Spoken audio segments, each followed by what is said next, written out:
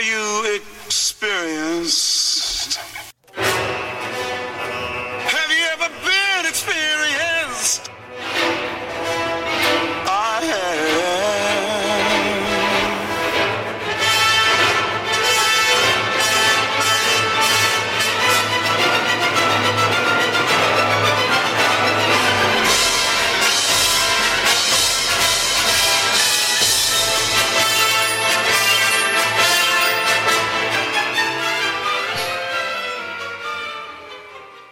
And we're back with another episode of the Anarchist Experience, episode 429, a.k.a. Year 9, Week 5, coming at you this week. As always, I'm your host, Mr. Richie Rich, along with MC and KS. And since this is your live broadcast, we do it on the old Clubhouse there. Clubhouse is the Anarchist Experience, or you can at me at Riches for Rich, RICHES, the number 4, RICH, and then I will click the little invite button when I start the broadcast, which I do sometime around 3 o'clock Eastern time, Saturday afternoons. So if you have any inclination to participate at all in the show, that's how to do it. Join the club, raise your hand, throw it up, whatever you want to do, and we'll, kindly invite you to speak if you've got something to say. That being said, what is going on with you guys this week? I just came back from a trip to Kauai, getting away from all the news. Well, boy, did you miss out then. Or I don't know. I did catch it up when I got back, or at least on some of the news, but you're always with the best headlines, so whatever that is. Yeah, well, I've got the headlines, don't you worry. Yeah. But the two big stories that dominated the news cycle this week was the search for the submarine and the Russian coup attempt. All right. So if you've got a hot take or two on those as you were catching up, you chuckled a little bit about the sub, KS, when I brought it up pre-show. So what is your... No, that was me. Oh, was it? It was. Okay, well, KS said something about the Russian coup then, so let's start with the Russian coup. Okay. Yeah, well, it seems really cool that there was this infighting among the Russian forces, the hired mercenaries they call them, and the national forces. I can imagine there was all kinds of corruption going on, and from what little I heard on the radio, that I guess the Russian forces had maybe mistakenly bombed the Wagner forces and hadn't been supplying ammunitions and weapons and so on, and so the guy decided to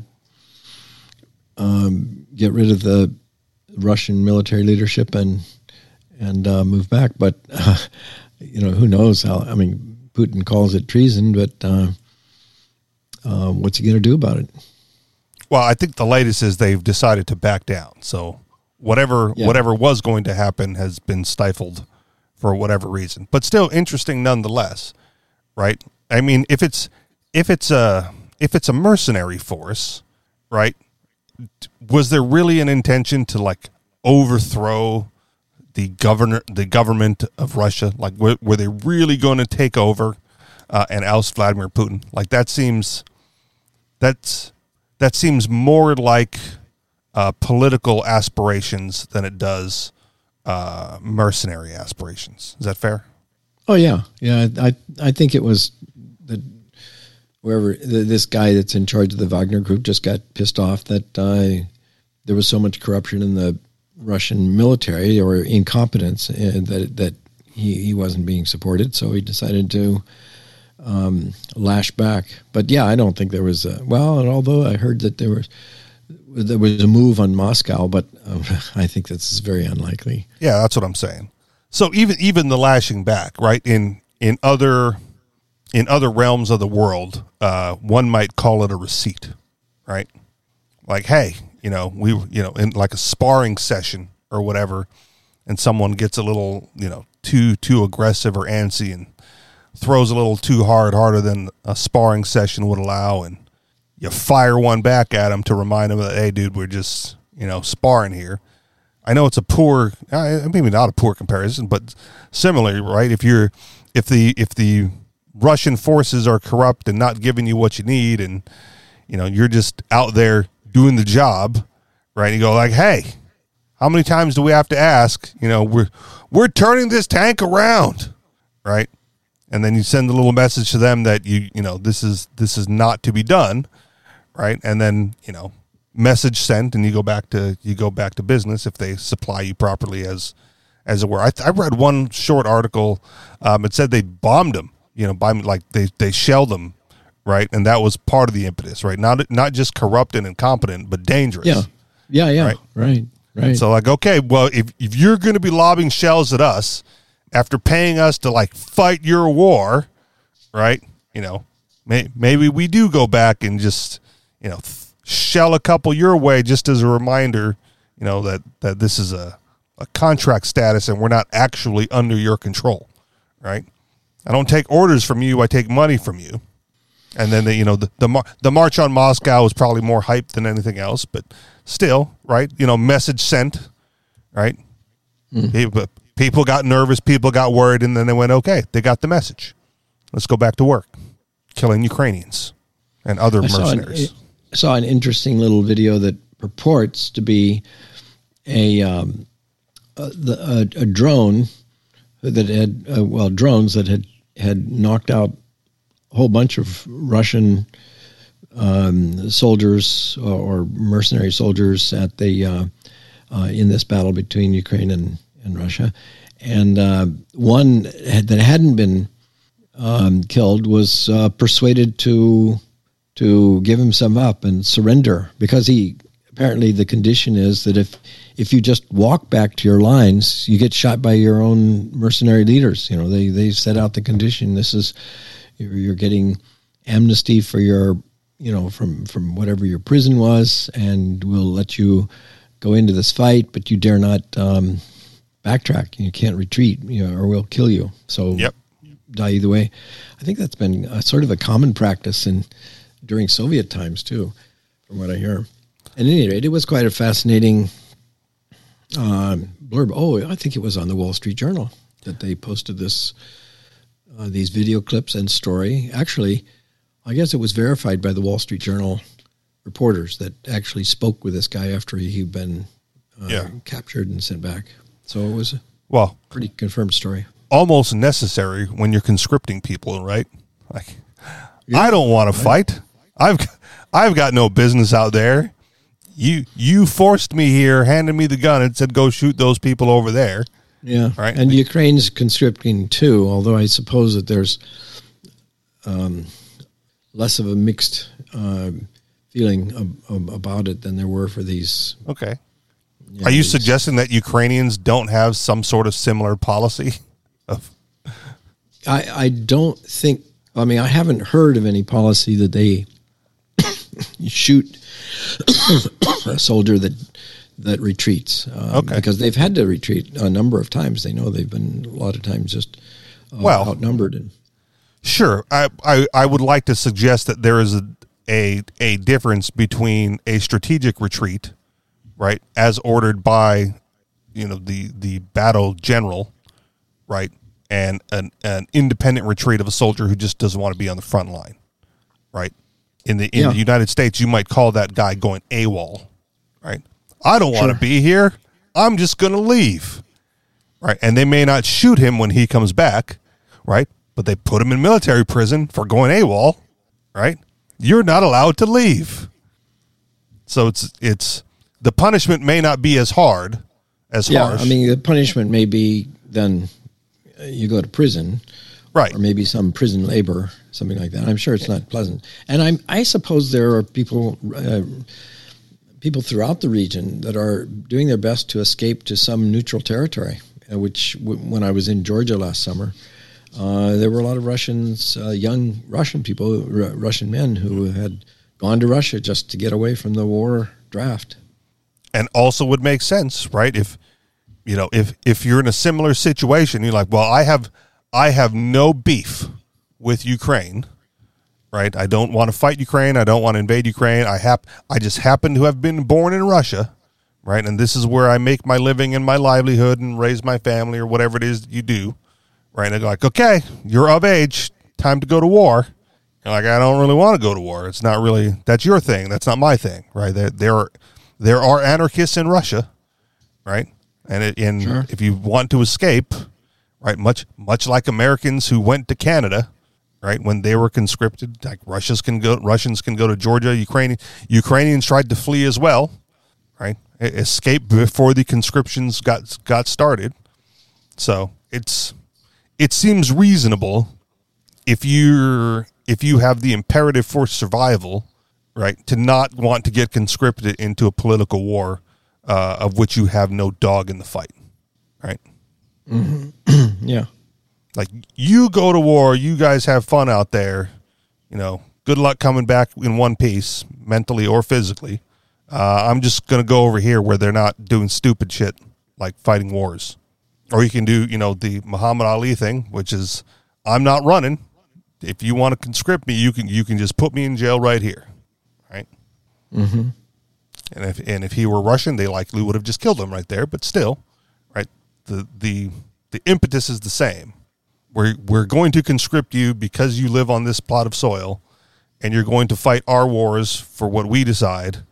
And if you don't, there will be penalties, and that penalties will vary depending on who you are and where you came from and what country we're talking about. So some billionaires got lost on a sub. MC, you chuckled a little bit. Yeah. Well, first thing I thought when that happened was, okay, so the big part of the story was some millionaire, maybe even more than that, was taking these people that were paying something like $250,000 to go see you. Yeah, I heard his Shipwreck? net worth was $25 million, so not quite a billionaire, but Sure, still okay, entrepreneurial and Very rich person, taking other rich people out undersea, and got into trouble, and so now people are spending millions of dollars to go find these idiots. Yep. But whatever. What it turns out, though, is the government, even though they have all the technology and all the money, still decided to do the wrong thing. Which Okay. was not tell us that they heard the thing implode. Yeah, that's On the way down. conspiracy. That came out afterwards? Yeah, on the way down. So it was going down. It imploded, and then the whole world's wondering what happened, and the Navy's just sitting there going, yeah. I guess you haven't heard this, KS. The conspiracy No. theory is that the Navy has some secret sonar, right? And Okay. they heard the sub implode on Sunday, and as MC just said, did not say anything, and let people think that there was a chance of survival and a chance of rescue all the way till Thursday, all in the hopes that would dominate the news cycle and cover up Hunter Biden's guilty plea in federal court and no jail time. Like that's the story behind the story. I'm guessing that the explanation for not saying it was that they didn't want to give away that the knowledge that they had such capability. Yeah. Is that? But I suppose that everybody knew they had the capability. Well, who's everybody? So, I mean, it's no. Well, I mean that it's not a secret from the Soviets or the Chinese. It's not. It's definitely not a secret anymore. Yeah. But then why cover it up for? If it's not a secret, why cover it up for 4 days? Why 5 did days? it finally come out? Why did they finally acknowledge it? I don't know. Might have been a whistleblower. Do you know the answer to that, MC? How that leaked out? No, I don't. Okay. So something to research. I'm not going to do it now, but it somehow it made it to the light of day that they knew since Sunday. And the implosion is gruesome when I watched one little TikTok explanation video about it.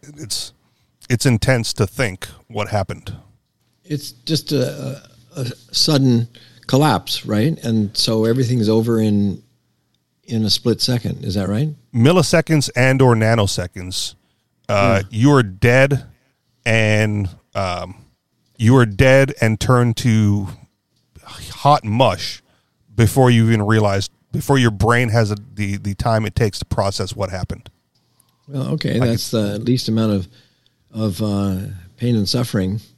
I mean, if they just ran out of oxygen over 4 days, that would have been probably more traumatic for everybody involved. Yeah. I was thinking, like, what uses up more oxygen? Like a breathing human being or a decaying human body, right?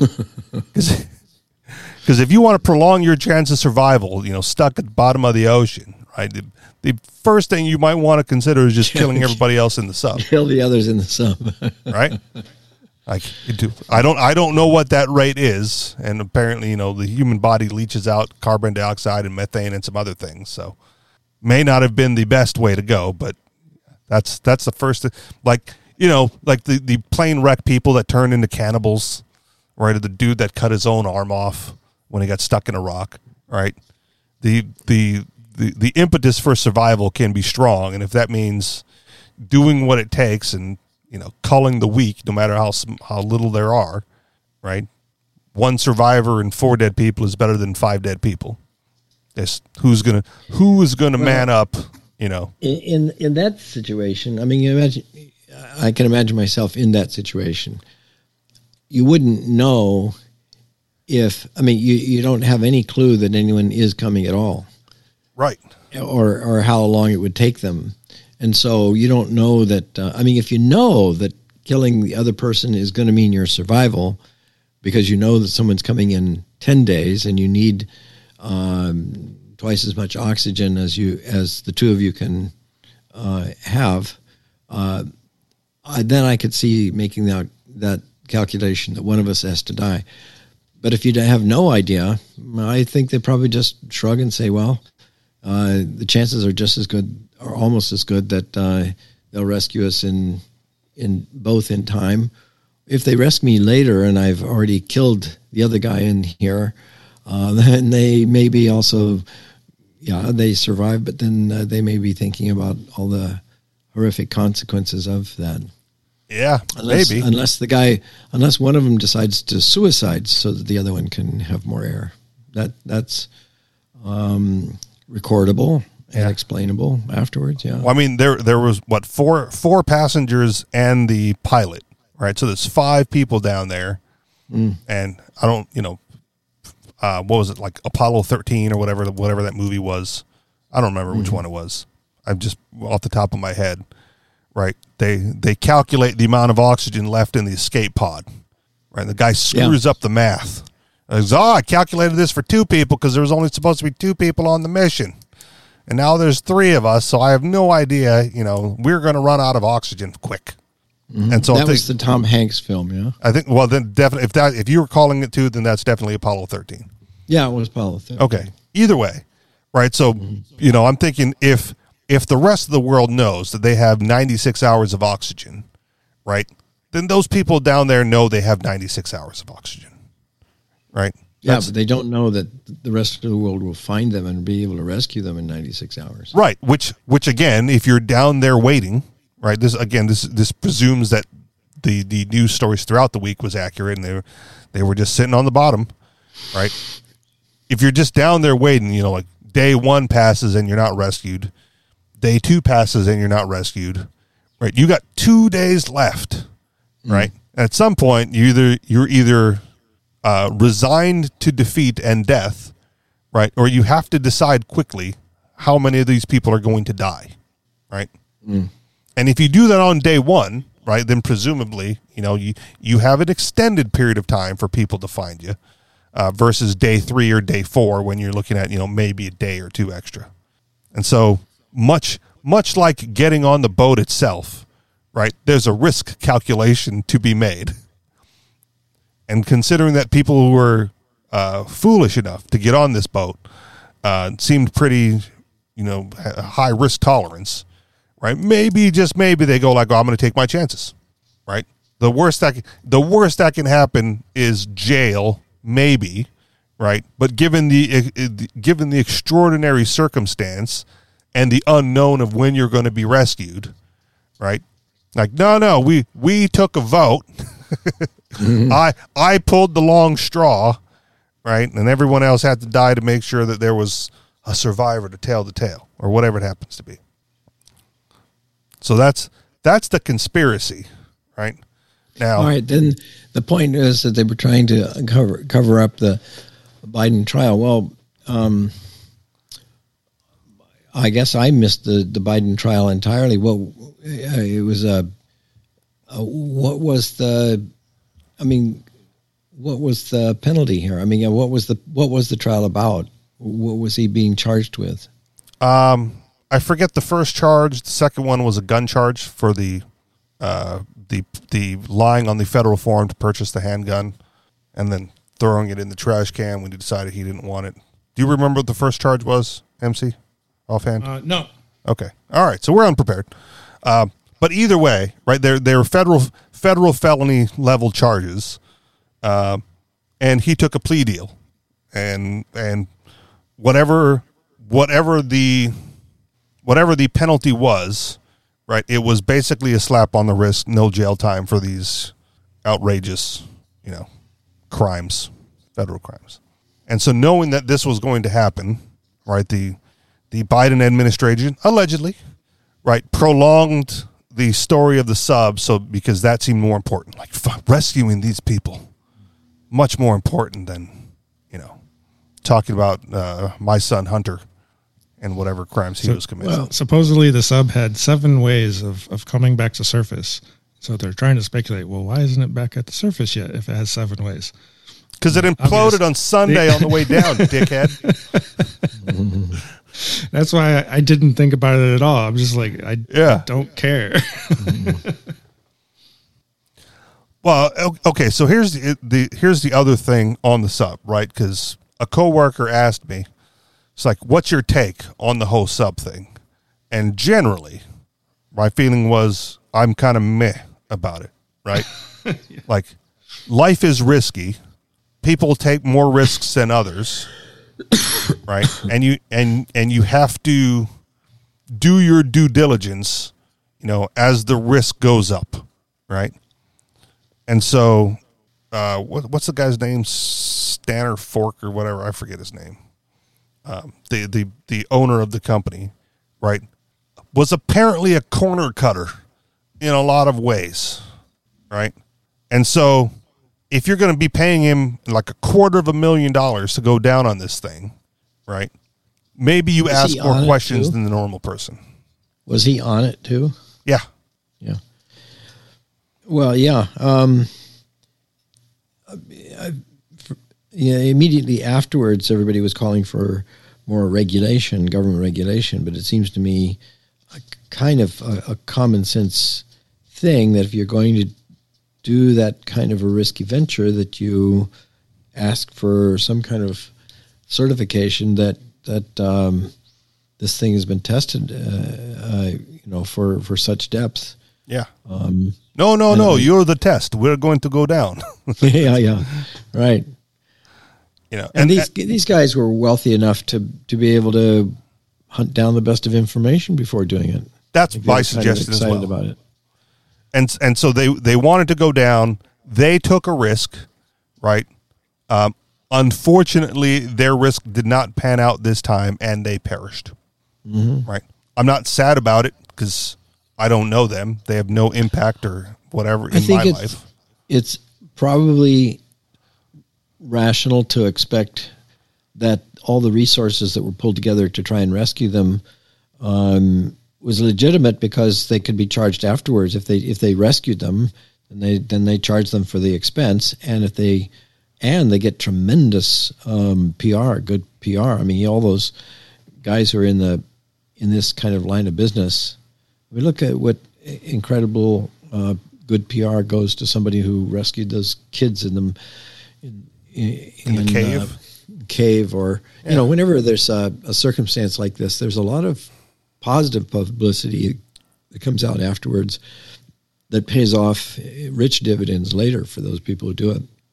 stories, books, movies, and more contracts to do similar kind of work. So are you okay? So here's where it gets sketchy within the anarchist group, right? Are you suggesting that it's a justifiable use of taxpayer funds to go after rich people because they can afford to pay back the cost later? Well, I think first I would be saying that there were a lot of private corporations and companies and enterprises that would have done this kind of rescue operation, were involved with the rescue operation. The big money may be coming from government taxpayers funding for these things, and this is something that comes up with regard to all these. Whenever there's somebody stranded on a hiking trail in Hawaii, and then they get stranded, and then they get rescued by the helicopter. Yep. I think very clearly I should pay the expense of it, the full expense of it. I think if the government wasn't there with a private helicopter doing so, I think that private operators would be geared up and ready to do such things, counting on a premium from insurance or from sure, the payoff. I mean, a billionaire gets rescued and his life has been saved. Well, what makes me think that's likely to happen, there was the case of Rural Metro Fire Department in Scottsdale, Arizona. And they had a contract with the city to provide fire services in the city of Scottsdale. They were doing it at 1/5 the cost of what the previous fire department was doing, but they were providing the same or better, much better actual service, because the key thing about putting out a fire is to get there quickly. Yep. So instead of having one central fire station, they had people on retainer in panel trucks all around town that could very quickly get to stations. They had all the same training that other fire departments do, except that they weren't just paid to sit around then when there is no fire. They were allowed to do their own work because they're on retainer. And then if a fire occurred outside Scottsdale, outside their paid jurisdiction, they could offer insurance to those people, and they did. Many people did offer the insurance because it lowered their mortgage and house insurance rates by having this fire insurance.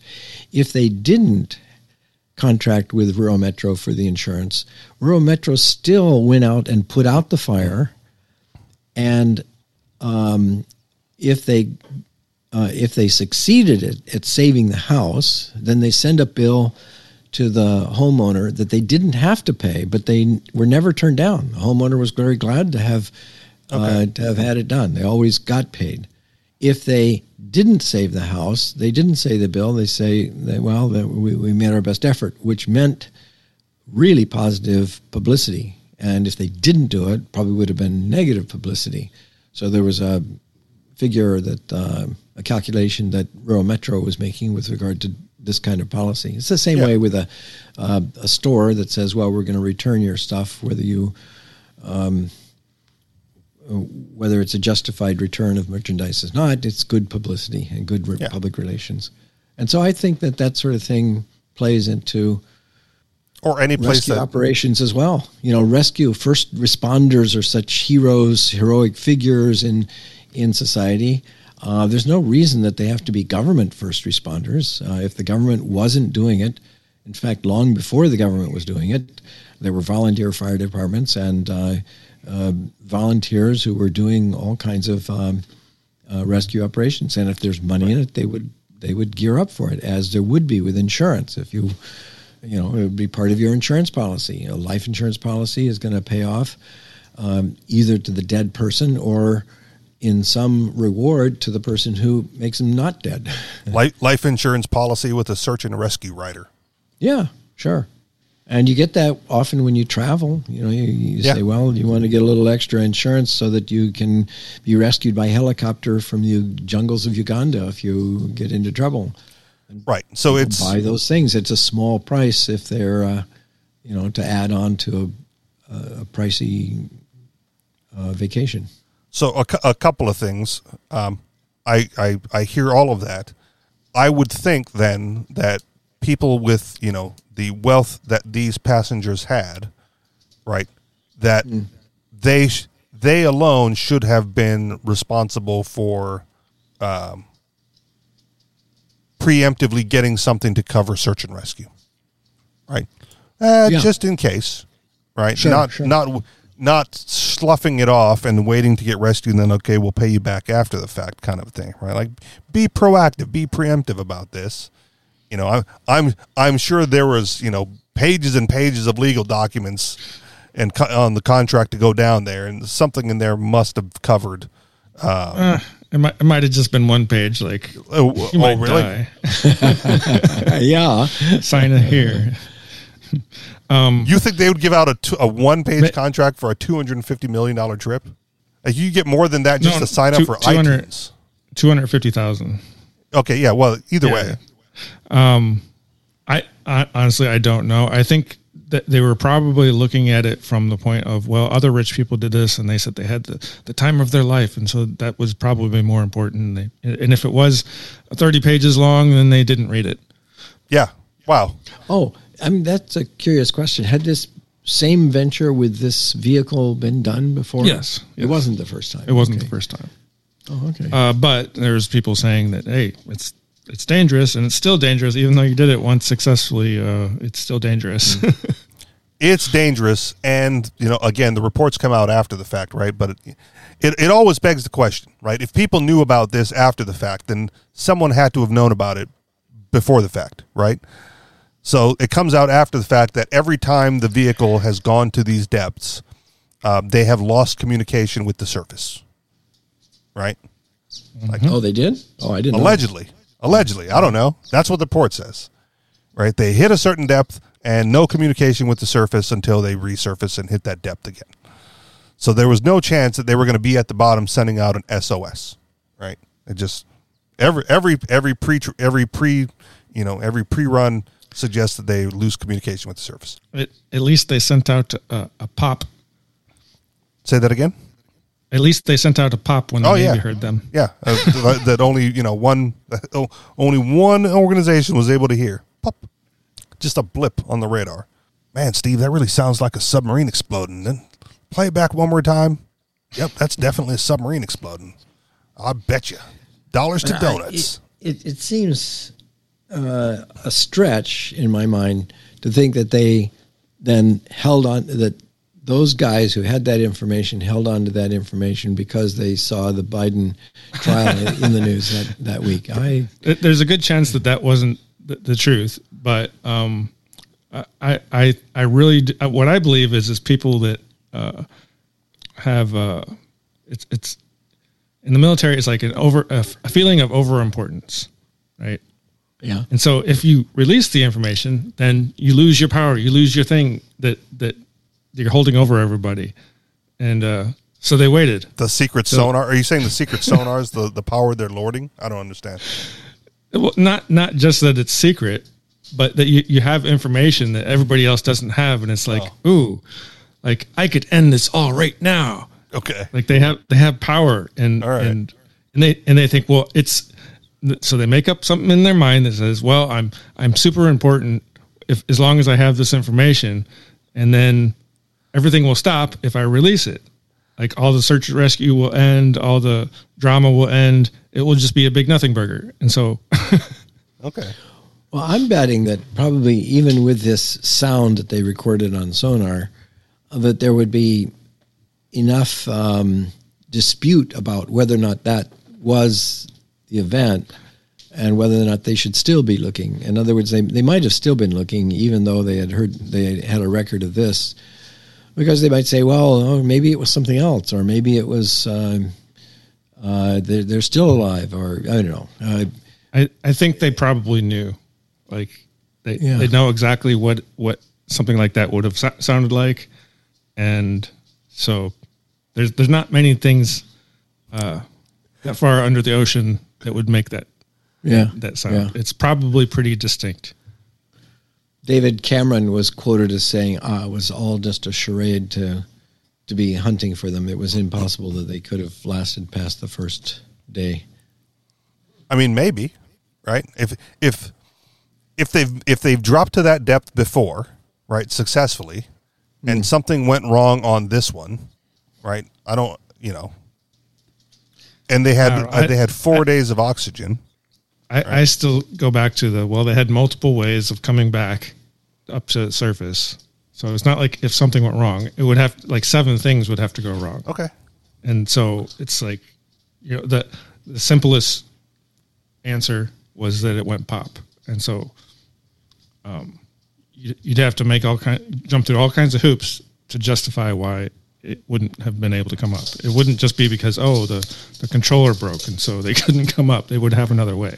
Okay. So that got thrown out around a lot too, and, you know, whatever. They used a video game controller to control the sub. They didn't hire white males to pilot the sub. And it wasn't exactly a video game controller. It was a custom thing. It wasn't an Xbox controller. Yeah, that's what I heard on the radio. Oh, it's just an Xbox controller. It wasn't. It looked an awful lot like that Logitech, the F700 or whatever, F710. Oh, okay. Maybe it was. It wasn't okay. So if this is where if you're looking at it and you're going like, that's not an Xbox controller, you're right. It's not an Xbox controller. It's a third-party Xbox controller. It's even worse than an Xbox controller. And right, I've seen this story before, and it was re-released again. Right, the United States Navy uses actual Xbox controllers to control part of their sub. Yeah, and the reason behind it is it's more intuitive, right, than the $38,000 rig that they had controlling that aspect of the sub before. Yeah. So and the Air Force uses it to control drones and stuff like that too. Yeah, because it's intuitive. Like for at least for my generation going forward, and it's fairly reliable too. Yeah, I mean you can put hundreds of hours. Thousands of hours on an Xbox controller before you have to replace it. Yeah. No, I got all that, but I guess what I'm suggesting is all of the things that came out afterwards, right? Like these particular things, they were using an Xbox controller.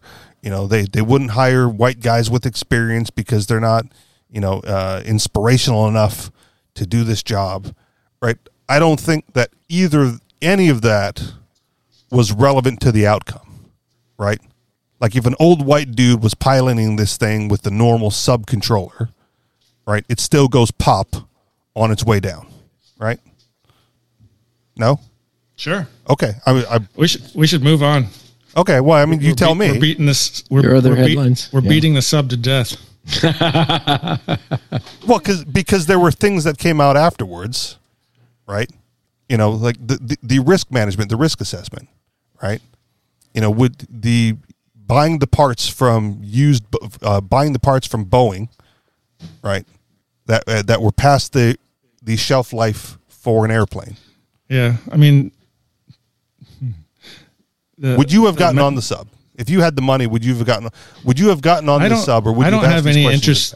I don't have any interest of seeing the wrecked Titanic. So yeah, they've sent pictures. That's the great thing about pictures. You can view and if you go online, I guess you can view all the video material that they've recorded, and it's a lot better. It's like it's why I don't actually go to a football game. I watch all the instant replays and all the action better from the camera view. There was a meme about it too. It's like, well, what if somebody farts? You're in this little enclosed space with 5 people. Just like an elevator. They provide nose clips. So I guess. Oh, so here's the thing. I've said this before. I don't know if I've said it on here.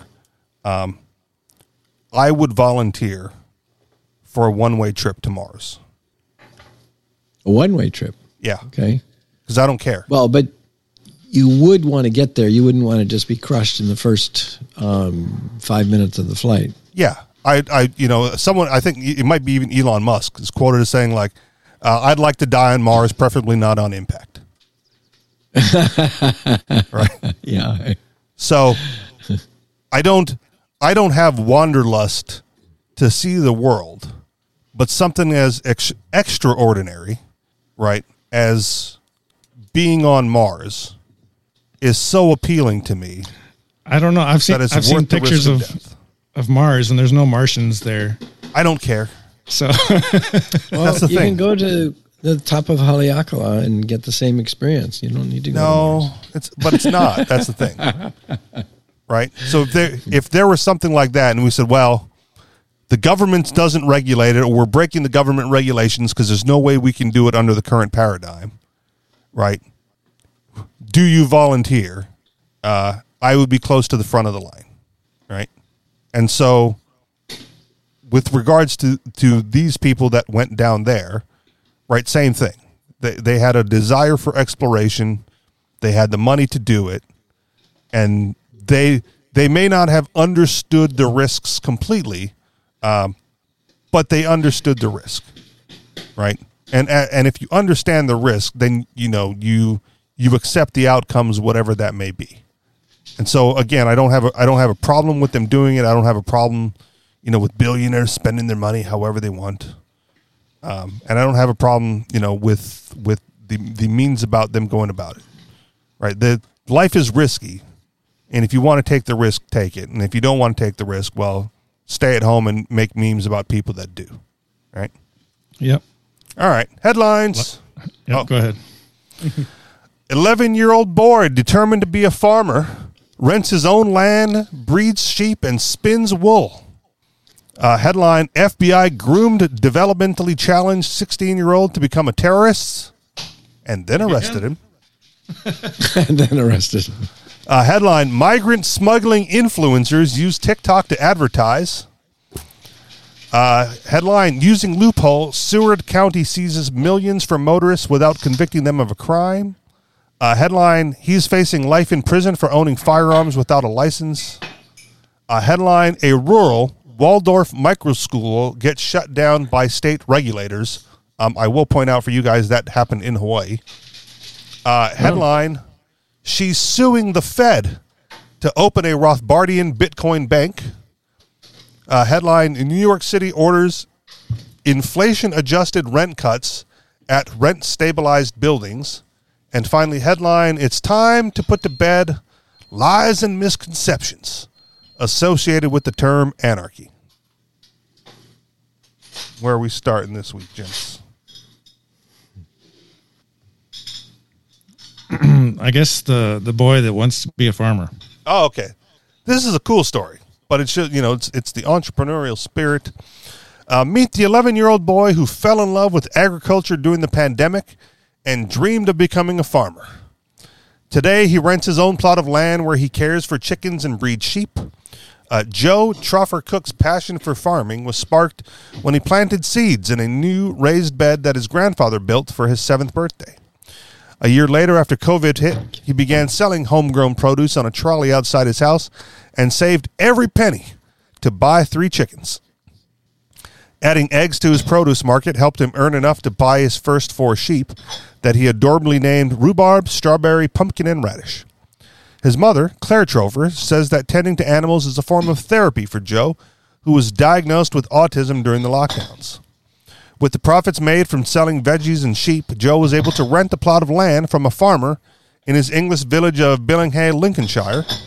Over 2 years later, Joe now owns 37 sheep, 12 chickens, 2 cows, and a border collie named Spud. I was born to be a farmer. That's what I say, Joe quips.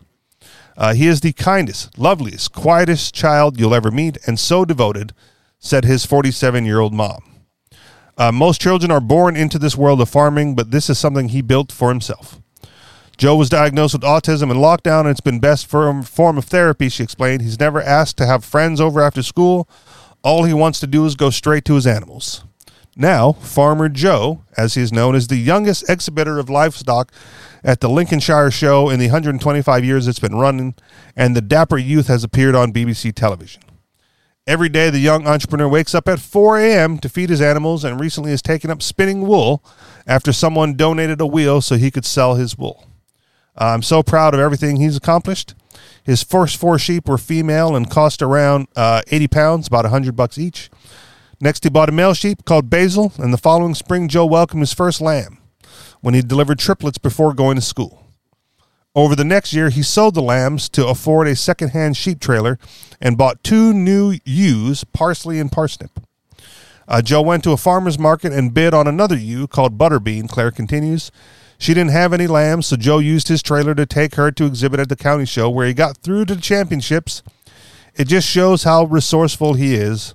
I think he works harder than most full-grown men. In November 2021, Joe was surprised with a gift of 2 calves he named Rosie and Flower, donated by the TV show Christmas on the Farm. He keeps the sheep in a field that his grandparents own nearby, while the other animals are on land he rents from a farmer. He recently rehomed a border collie named Spud, who's done wonders for Joe's anxiety, says his mom. Nighttime is hard for Joe due to anxiety, but Spud helps comfort him when he struggles to sleep.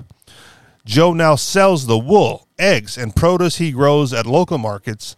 He's saved up for a camera to watch the sheep during lambing season and a special tunnel to house them in a hen called a polytunnel.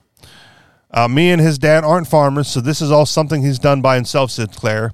But his brother, 6 and 5, are not far behind. They really look up to him. They're following his footsteps, and all 3 of them are in the show ring this year at the county fair. We're so proud of him, and I know he'll own a farm one day. End of the article. I guess I'm just going to throw this out, in general, right? What's your excuse, right? The kid's 7, right? And I guess maybe being in England is beneficial, because I would presume he would face a whole bunch of legal ramifications and repercussions and general harassment if he tried to pull this in the United States. Your thoughts? Sounds like he's privileged. Go on. I'd have to see it for my own eyes to see exactly what he's doing and how he's doing it. But that's good. I'm happy that somebody's inspired. Okay. I mean, you sound skeptical. I am a little bit. Okay. So, well, the thing is, so the thing that makes it realistic is a lot of farmer families do get their kids involved early because that's just what they do. My family tree has some farmers in it, and not everybody in the family wants to be a farmer for obvious reasons. Yeah, because it's hard work. Kid was up at 4:00 in the morning and then have to go to school. But most of them do that type of work anyway because they're told to and they have to, and so good that he's interested in not being completely useless.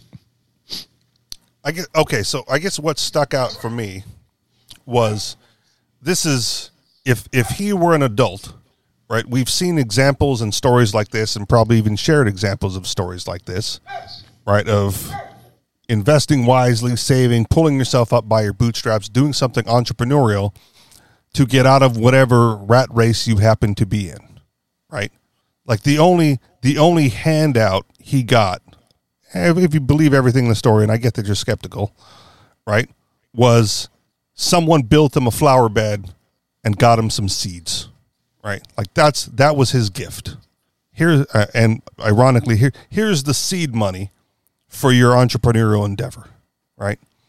And then he just took that and ran, right? He's got renewable resources and a place to grow them, right? And when he outgrew what he had, like any other adult in business, right, he went out and rented space. It just so happens to be from, his grandfather or whatever, but he's, still or the farmer next door. But still, right, I needed a plot of land to do my farming, and he found someone willing to rent it to him. And just, those things produce and you sell them, right? And then you reinvest and you get to where he's at, So it seems like a positive story to me, and I don't. Yeah, it's a good story. I just don't know how much of it is a story. Okay. So. Again, fair, right? But are you saying that this would be impossible for a normal person to do? Like, is this not a good example to show your communist friends and go like, stop being a bitch and bitching about wage slavery and do what this 11-year-old autistic kid is doing, right? And make some fucking money on your own. Even in the story, he gets gifted some animals from a TV show or something. You know, it's like, how did this TV show know this kid even exists? You know, it's not because he's sold some flowers. Okay. Well, I mean, he exists because he's going to the local fairs, right? He's going to he's showing his wares at the local fairs, and someone goes like, "Man, this would be an interesting, story." So he has somebody to show him where the fair is and take him there, and so it's okay. I mean, he's not 11. Doing everything on his own. Okay. So, I mean, I want to say you're being a little nitpicky, man. Unless they're going to let him drive the tractor and haul everything to the fair himself, right? He is not at that stage yet, but it's not, Sure. Like, oh my, if he could, he probably would, right? By the time he's of driving age. Okay. I'm just jealous because I didn't get to make any real money until I was 16 working at Taco Hell. Right. There you go. Right. So your path took you down like to Taco Bell and wherever beyond that now, right? But anyone who's complaining that it can't be done or oh my goodness he's got help, right? Well, he didn't start with help, right? He earned the help. He earned the help by taking what he did have, which was a flower bed and some seeds. And if you're telling me that that's too much, right? Flower bed and some seeds is too much, to get someone on their path to profitability and wealth and farming ownership or whatever, then okay, maybe we can have that discussion, right? But he got help by being recognizable and noticeable, and people took notice, right? He worked hard. He put in the effort for years at this point, right? It started when he was 7, and that was 4 years of hard work to get up to where he is now. Right. But he put in the work and someone went, we kind of like this kid. Right.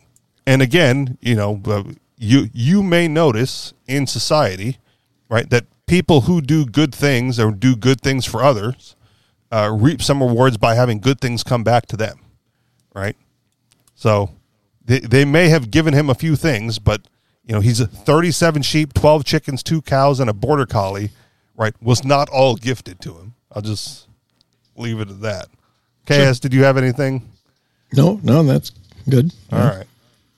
So again, if you're hard on yourself, right, working the dead end job, complaining about wage slavery and the billionaires who have so much money to go down into submarines and why can't I get a piece of that instead? Well, because you don't work as fucking hard as an 11-year-old autistic kid. That's why. Right? And if you do, right, then you're doing the wrong thing, right? If you're doing back-breaking labor for minimum wage at Taco Hell or wherever you happen to be, or the Goodwill store, right? And this kid has been able to figure out whilst going to school, right? Maybe it's time for some introspection on your part, figure out what you have and where it can take you, and go that way. Yeah, and I think it's weird the people live in cities and they don't have any exposure to something as gratifying as farming, but it is hard work and it's not something I like. Yeah, my sister's into it. She's got cows, sheep, chickens, and good for her. But she's not making a profit. That's for sure. Yeah. So within the local liberty community and extends beyond it, right? There's a movement for grow your own, right? Some level of self-sufficiency, right? I want a homestead where I can grow my own garden and grow my own vegetables and not be reliant upon the large factory farms and multinational corporations to get my head of romaine lettuce down at the local supermarket. I will grow. I want to have my own front yard garden, right? And my backyard with the cows and the chickens and whatever. And at one point I was like, yeah, that does sound cool. Right. But then I changed my mind, right? Cause it's, I don't know if I've learned it recently or if I always knew it and then it was reintroduced to me. The lawn the grass in the front yard is a wealth flex, right? I have grass. A wealth flex? What's that?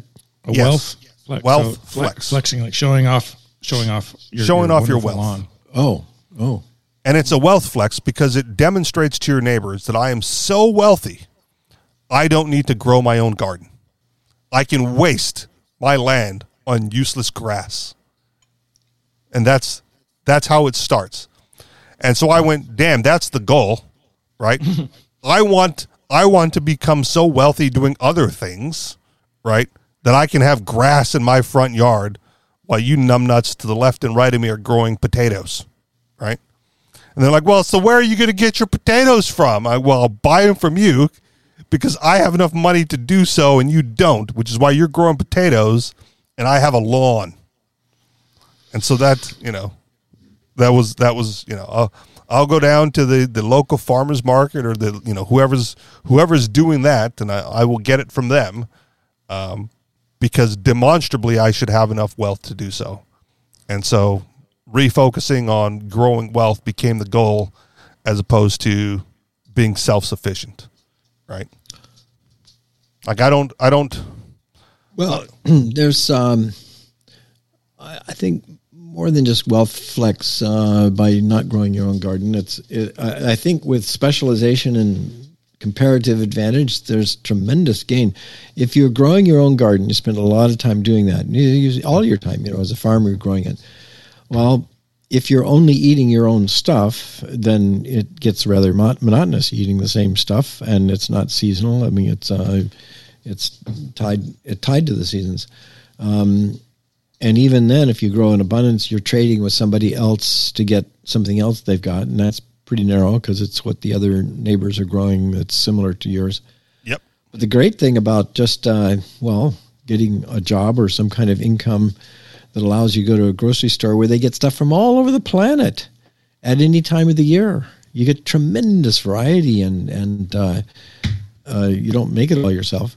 But I do think that there's I enjoy growing things around my own house. If it can be flowers, it could be, but I never thought of it as showing off to the neighbors because they've all got their own thing going on. I mean, I just like watching things grow. I like that. Yeah. Maybe the older I get, the more I like fertilizing and watering and tending to some, and not all the stuff. I mean, it's a lot of work, as MC pointed out. It's a lot of work out in the field, and I don't like weeding, and I hire somebody to do the hard work. Even more of a wealth flex. I don't even maintain my own lawn. I have a guy for that. I don't think the flowers necessarily count, but the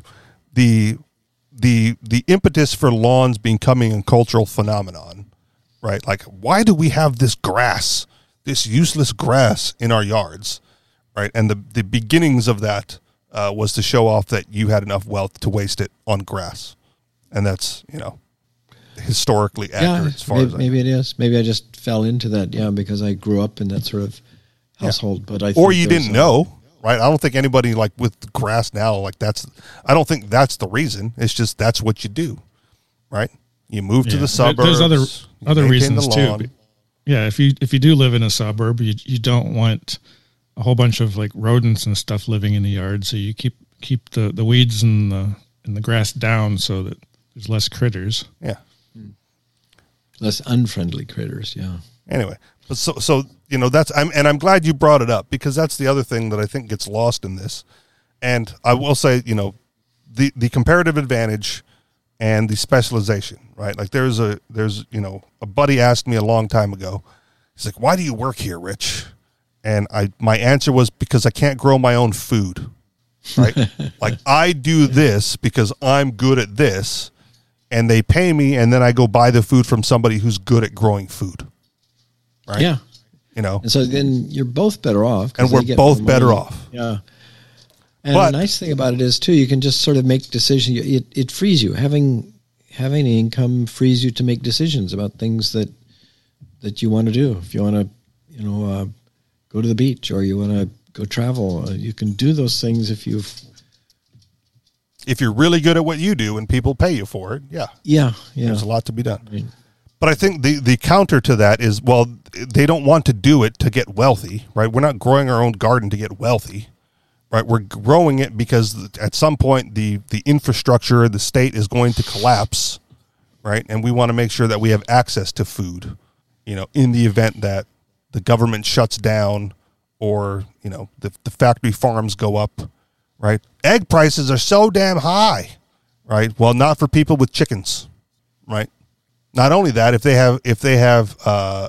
have an abundance of eggs from their chickens, right, and the market price for eggs goes up, well, they can raise their price and eke out a small or profit as well, right? Like, I did not like it when farm eggs were like $5 a dozen. I'm not buying. I'm going to go to the supermarket and get it for 99 cents a dozen. Well, what happens when the supermarket price is $5 a dozen? Right?